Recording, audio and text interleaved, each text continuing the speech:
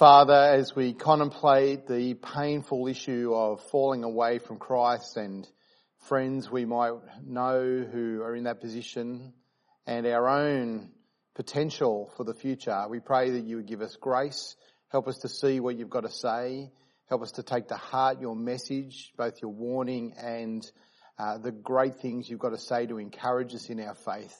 As we come to Hebrews this morning, please open our hearts to cherish you first and foremost in our lives, that nothing might get in the way. Amen. Well, we can probably all think of people who at some point appeared to be, they seemed such strong Christians. They were going gangbusters in their faith. They loved church. They were involved in various ministries. Maybe they were leaders and things, but who no longer walk with the Lord Jesus Christ.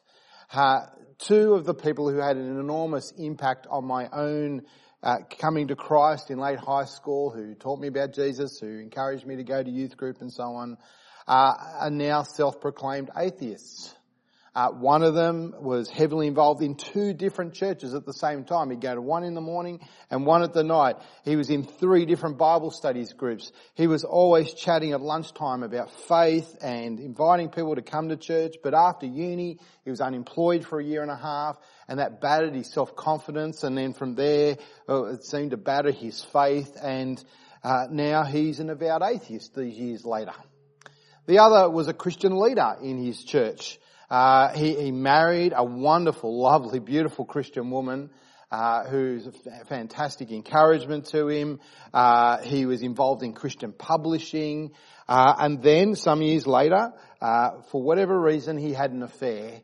And now he has not just left his wife and child, but left the Lord Jesus Christ too.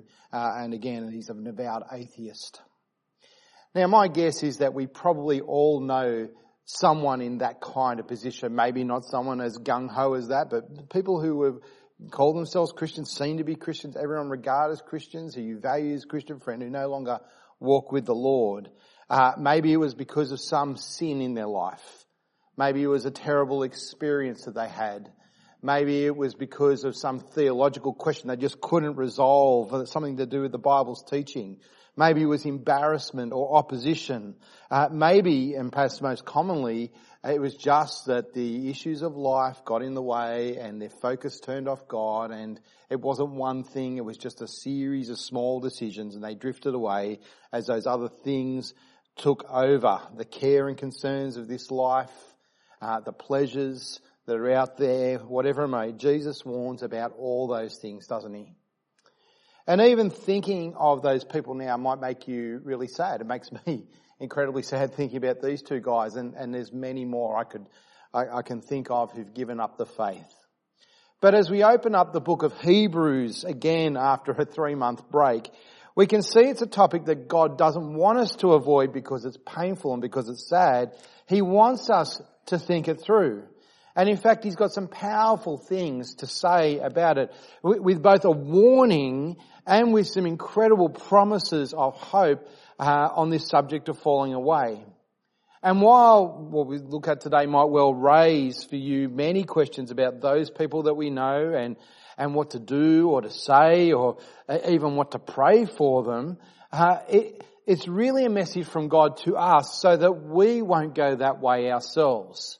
But instead, what we'll do is we'll cherish him and put him first in our hearts and our lives and recommit to him who is the lover of our souls. And perhaps that is something you need to hear right now as we enter into yet another looking like a long lockdown where there are very real opportunities, aren't there, for selfishness when you're just hanging out by yourself or with your own family, but also opportunities for despair about God and where is he in my life and whether he's with us. Both those things are great dangers, aren't they, in these times of lockdown, and both of those could lead to us falling away. And if you think back to the first few chapters of Hebrews, which we looked at before Easter, you might recall that this letter to the Hebrews was written by someone who was deeply, deeply concerned that his original readers were in grave danger of walking away from Jesus, walking away from Christianity, abandoning their faith in Christ.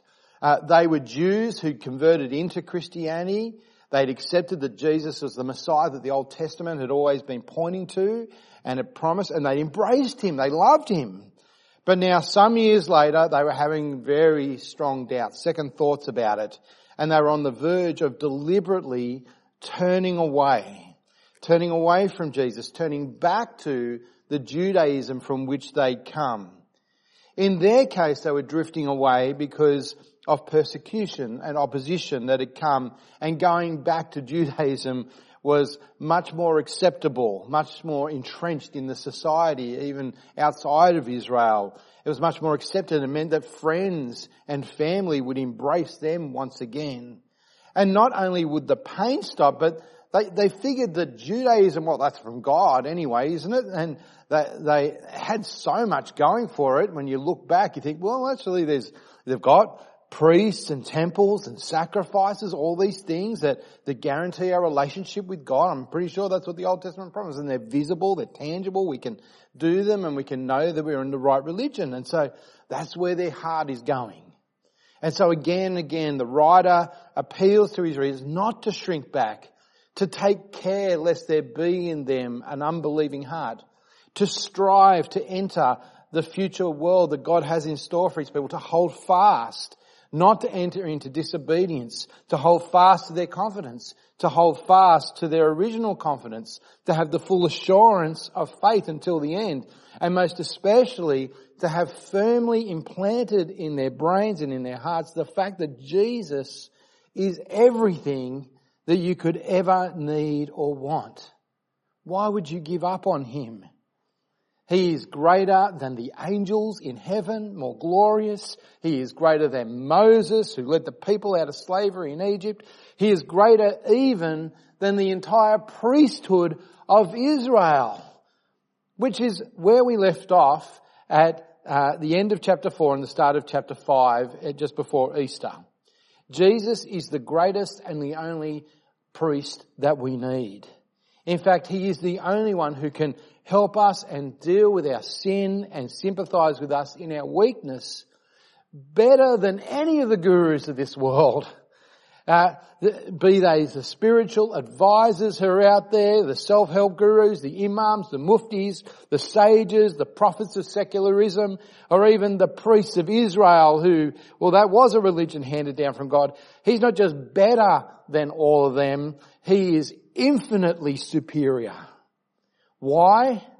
Because 4 verse 14, Jesus actually passed through the heavens.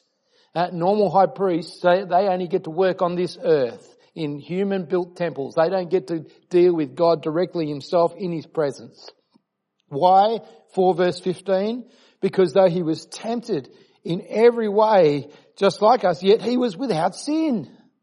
Right? Israel's high priests, they were sinners. And just like the people they were trying to help. And they can't help. It's like a drug addict going to another drug addict for help to get off drugs. It's just not going to work.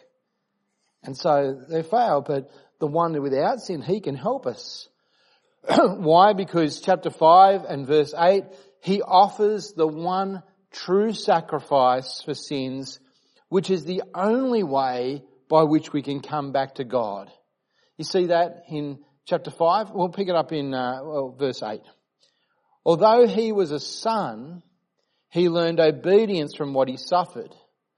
After he was perfected, he became the source of eternal salvation for all who obey him. And we talked a lot about what it means for the Son of God to be perfected. That doesn't mean that he was immoral and became moral. We already know he's without sin. But no, he became the perfect vehicle for our salvation, the only one that could do it.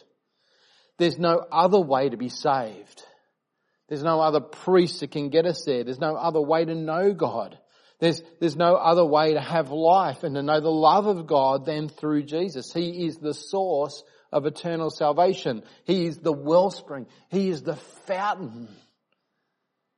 But then the writer adds in the strangest thing, and this is the last thing we read just before Easter, which he knows is going to puzzle the readers of his letter, both the ones then and the ones now. He knows they're going to go, what? It's in verse 10 of chapter 5. And so, this high priest is the source of eternal salvation. And so he was declared by God a high priest, get this, according to the order of Melchizedek. Now, you might have been a Christian a long time. And this might well be new information to you. Where did that come from? What does that even mean? And not just new information, it's confusing as well. Who or what is a Melchizedek? And what's a priest in the order of Melchizedek? And what's that got to do with the price of fish? Or, well, what's it got to do with anything? How's that supposed to fill me with hope and joy and keep me going as a Christian so that I don't drift away from the Lord? When I first read that many years ago, I was just reading through the book of Hebrews. I hit that and went, I don't know. And I closed my Bible and I didn't come back to it for a very, very long time, which was a pity because it's not only something wonderful for our encouragement, but he's also going to explain what he means in chapter 7. And if I just held on, and we're coming to that next week, so that we're going to get there. But he knows this whole Melchizedek thing is going to be a shock and a puzzle because look at verse 11, which we pick up today. We have a great deal to say about this, that is this Melchizedek and Jesus being in the order of Melchizedek, and it's difficult to explain since you've become too lazy to understand. You get that? He knows that he's got stuff to say that's going to be hard to understand, it's going to be difficult to explain, it's going to take some work for him to do it, and it's going to take even more work for us to grapple with and understand, and it's particularly difficult because of the fear of persecution that in that circumstance, who wants to sit down and do the hard work of working at the truth, working on theology and connecting the dots in the Bible, and it can be very hard work sometimes, can't it? Just generally to nut things in the Bible through and press for time and stuff, but it's work that needs doing. See, Christianity is at one and the same time incredibly simple and incredibly complex. Christianity at its heart is such a simple message that even a child can understand and accept it. I deserve God's judgment, but Jesus died for me to bring me to God. He died, he's alive again, I can have forgiveness, God's my friend. That's the gospel. And it gives hope, and it's not complicated. Being a Christian is not a matter of how brainy you are. It's so simple and it's so great and wonderful. But that doesn't mean that everything about Christianity is simple, or the moment you believe that Jesus died, that the whole Bible is instantly going to make complete sense. This is God's word to us, and we've got to work at it. You've got to grow and mature. There's learning to do, and you do that by persistent, thoughtful reflection on God's word, mulling it over, teasing it apart, joining the dots, looking through Old and New Testament and seeing how it works. When you come to something that you don't understand, don't just give up on the Bible, right? And close it up and put it away and go, oh, that was a nice thought for the day. I don't know what God was saying to me, and God, please help me, be with me. That really would be lazy, wouldn't it? No, God's calling us to do the work. There are always answers. There are some answers I'm still working at. I know they're there, but you'll find them if you're prepared to do the work. Being confused is okay, but being too lazy to put in the effort to stop being confused and figure things out, that's not okay. And the writer is shocked that the readers he's writing to originally, that they haven't grown up, that they haven't bothered. And so you get verse 12. Although by this time you ought to be teachers, you need someone to teach you the basic principles of God's revelation again. You need milk, not solid food. Now everyone who lives on milk is inexperienced with the message about righteousness because he's an infant. But solid food is for the mature, for those whose senses have been trained to distinguish between good and evil. What's he saying there? He says they're like little kids in their attitude to Jesus. And kids can have faith, and that's great, and then they have just like little kids, but they need to grow up. And maybe some of us need to grow up as well in our faith. If your entire knowledge and understanding of Jesus and Christianity is what you learned at Sunday school, well, you've got to grow up. You've got to do some work. You've got to mature. There's so much more to know about the wonder of God and the Bible. There's a lifetime of learning to be done. We never stop being students. And so in chapter 6 he says, okay, well then let's move on to some deeper stuff, to the adult stuff that you'll really have to wrestle with and wrestle through. And then bam, he whacks out verse 4. And it's a verse, chapter 6 verse 4 is a verse that has caused more ink to be spilled, more books to be written, more debates to be had, more internet time, more lengthy discussions in Bible study groups. It's locked them down for weeks. Around the world, more than any other verse of the entire Bible. Are you ready for it? Chapter 6 verse 4, the adult stuff, the stuff you're going to have to work at. It's about this issue of falling away. 6 verse 4. For it is impossible to renew to repentance those who were once enlightened, who tasted the heavenly gift, who shared in the Holy Spirit, who tasted God's good word and the powers of the coming age, and who have fallen away. This is because to their own harm they are re-crucifying the Son of God and holding him up to contempt. For the ground that drinks the rain that often falls on it and that produces vegetation useful to those for whom it is cultivated receives a blessing from God. But if it produces thorns and thistles, it is worthless and about to be cursed, and at the end will be burned. Now, on the one hand, it's not complicated at all. It's really pretty straightforward. What's he saying? You walk away from Christ, you can't come back. But what's caused so much ink to be spilled and so much consternation is really the question of who is he talking about? Who is it that might fall under this dire warning? Right? Is it talking about true Christians, real believers, people who really had salvation? Is he saying that people who have been restored to God, right with him, chosen by him, forgiven by him of their sins, can really fall away? Is that even possible? They were forgiven and now they're not? And they can't come back? Or is he saying that there's people who we all thought were Christians, who seem to be part of things, but actually their falling away proves that they were never really were genuine Christian in the heart, and there's no hope for them. And people have gotten so caught up with that debate and maybe the subsequent one of, well, is there a sin? How would I know if I've committed the sin that can't be forgiven? They've got caught up in that debate about whether it's actually possible for the elect to fall away or not, and trying to reconcile their theological position and other passages like Ephesians 1, which talks about the infallibility of God's call, or Romans chapter 8, which talks about the impossibility of anything ever separating us from the love of God in Jesus Christ our Lord. It's such a wonderful passage.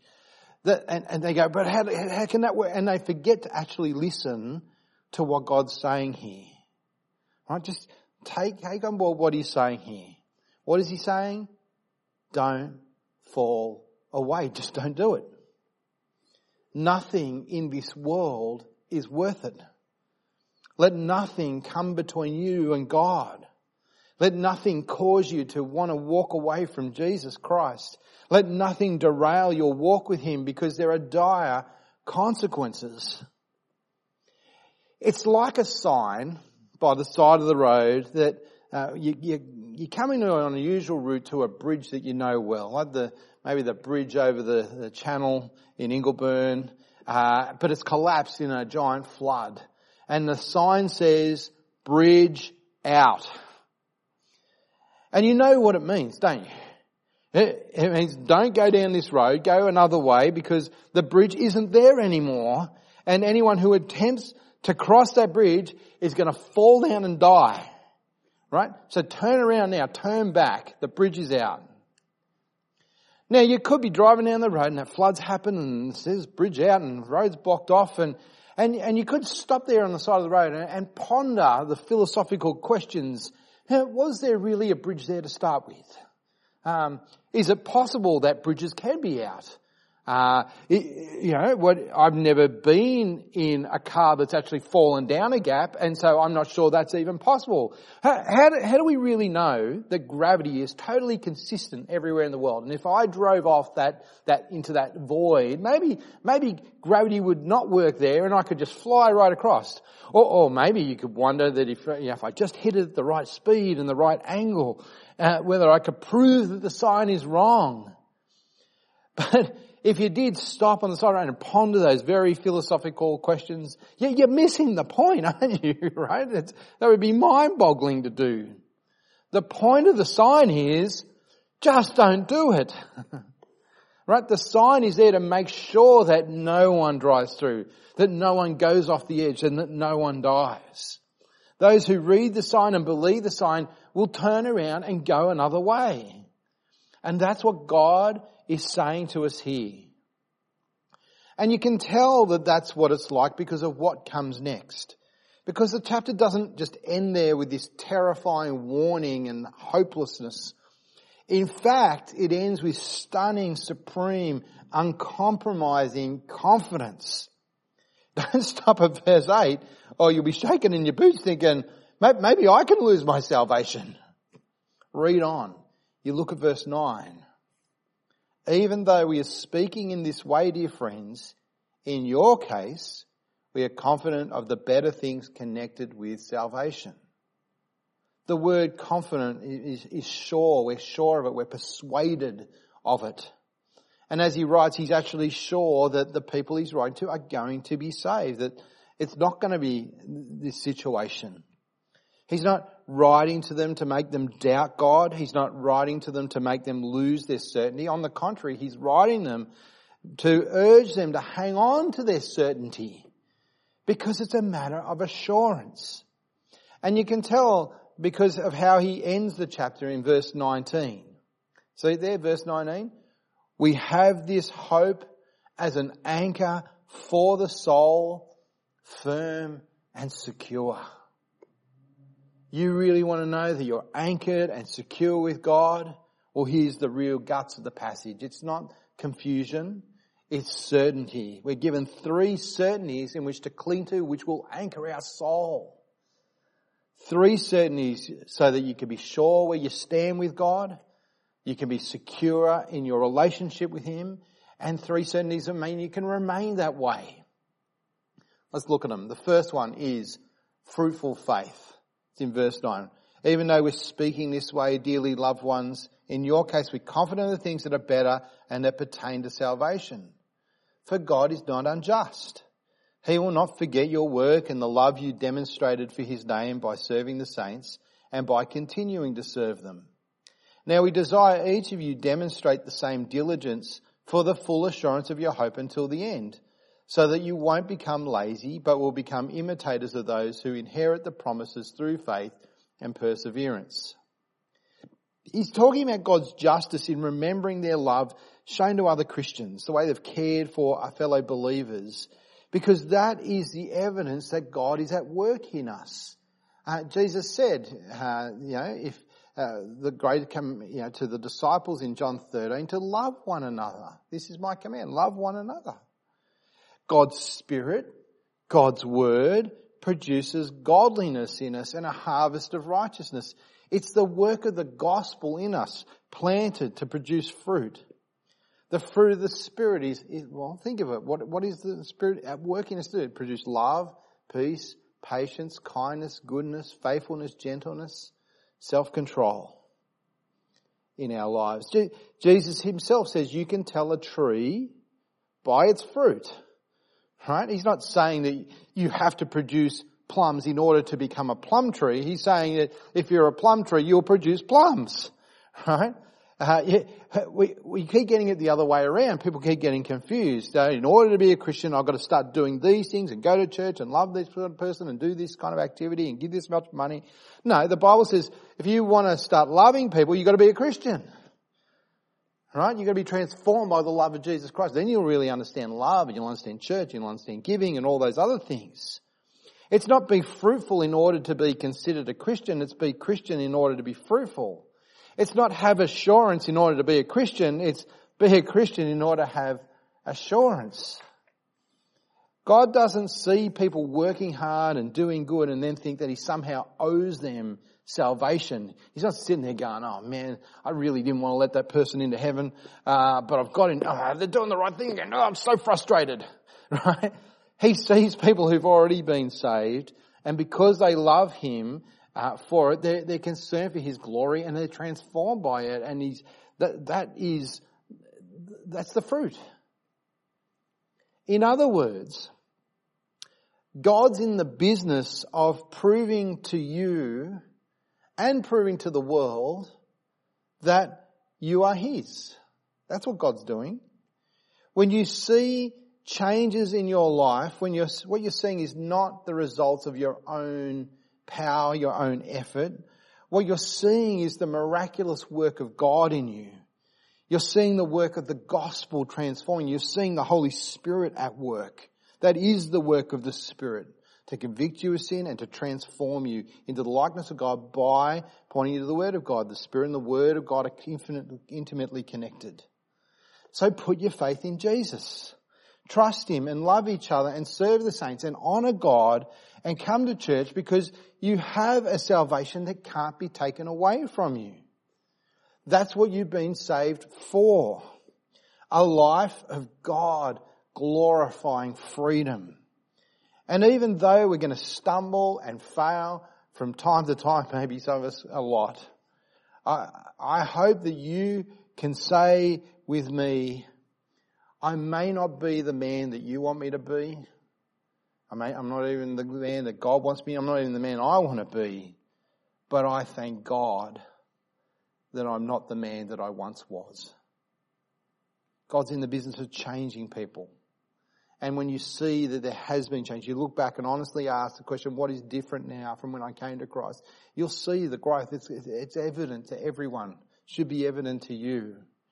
And fruitful faith, that's the first cause for assurance, but it's not the last one.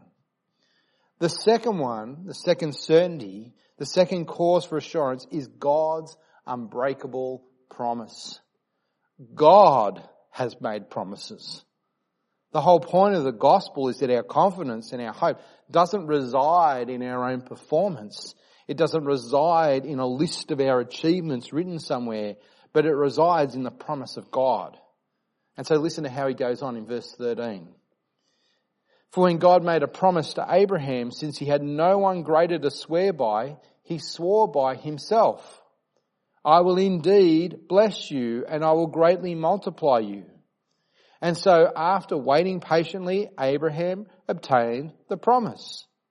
For people swear by something greater than themselves, and for them a confirming oath ends every dispute, because God wanted to show his unchangeable purpose even more clearly to the heirs of the promise.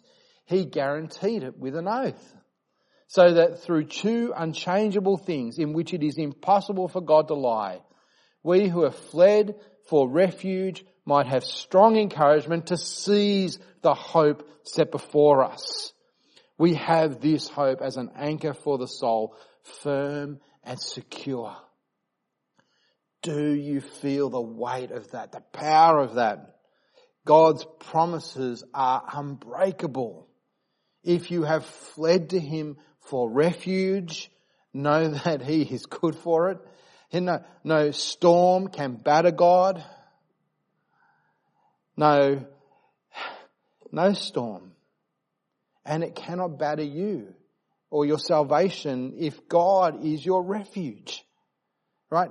It's the anchor when we're tossed and thrown about by the winds and storms of suffering and isolation and depression or opposition and all kinds of other stuff. When we're tempted to walk away. We have an anchor that will not let us go. It will not let our soul go. What assurances do you have? What assurance of salvation? God has promised it. God has sworn it on oath. What more assurance do you need than that? Yeah, but what if this happens, and what if that happens, and what if God has promised and God cannot lie? And then there's a third cause for assurance, and that is God's Son himself, which is who the whole letter has been urging us to cling to and never abandon, the Lord Jesus Christ. Verse 19, we have this hope as an anchor for the soul, firm and secure. It enters the inner sanctuary behind the curtain. Jesus has entered there on our behalf as a forerunner because he has become a high priest forever according to the order of Melchizedek.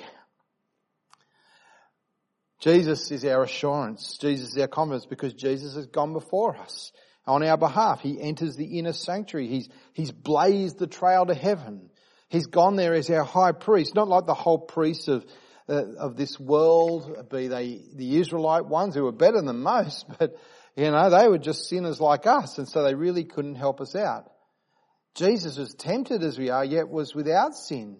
He offers himself as the one true sacrifice, the perfect vessel of salvation, entering heaven, pleading our case, a high priest, in the order of Melchizedek. Now we've got to work that out, and there's going to be a bit of work, but we'll come to that next week.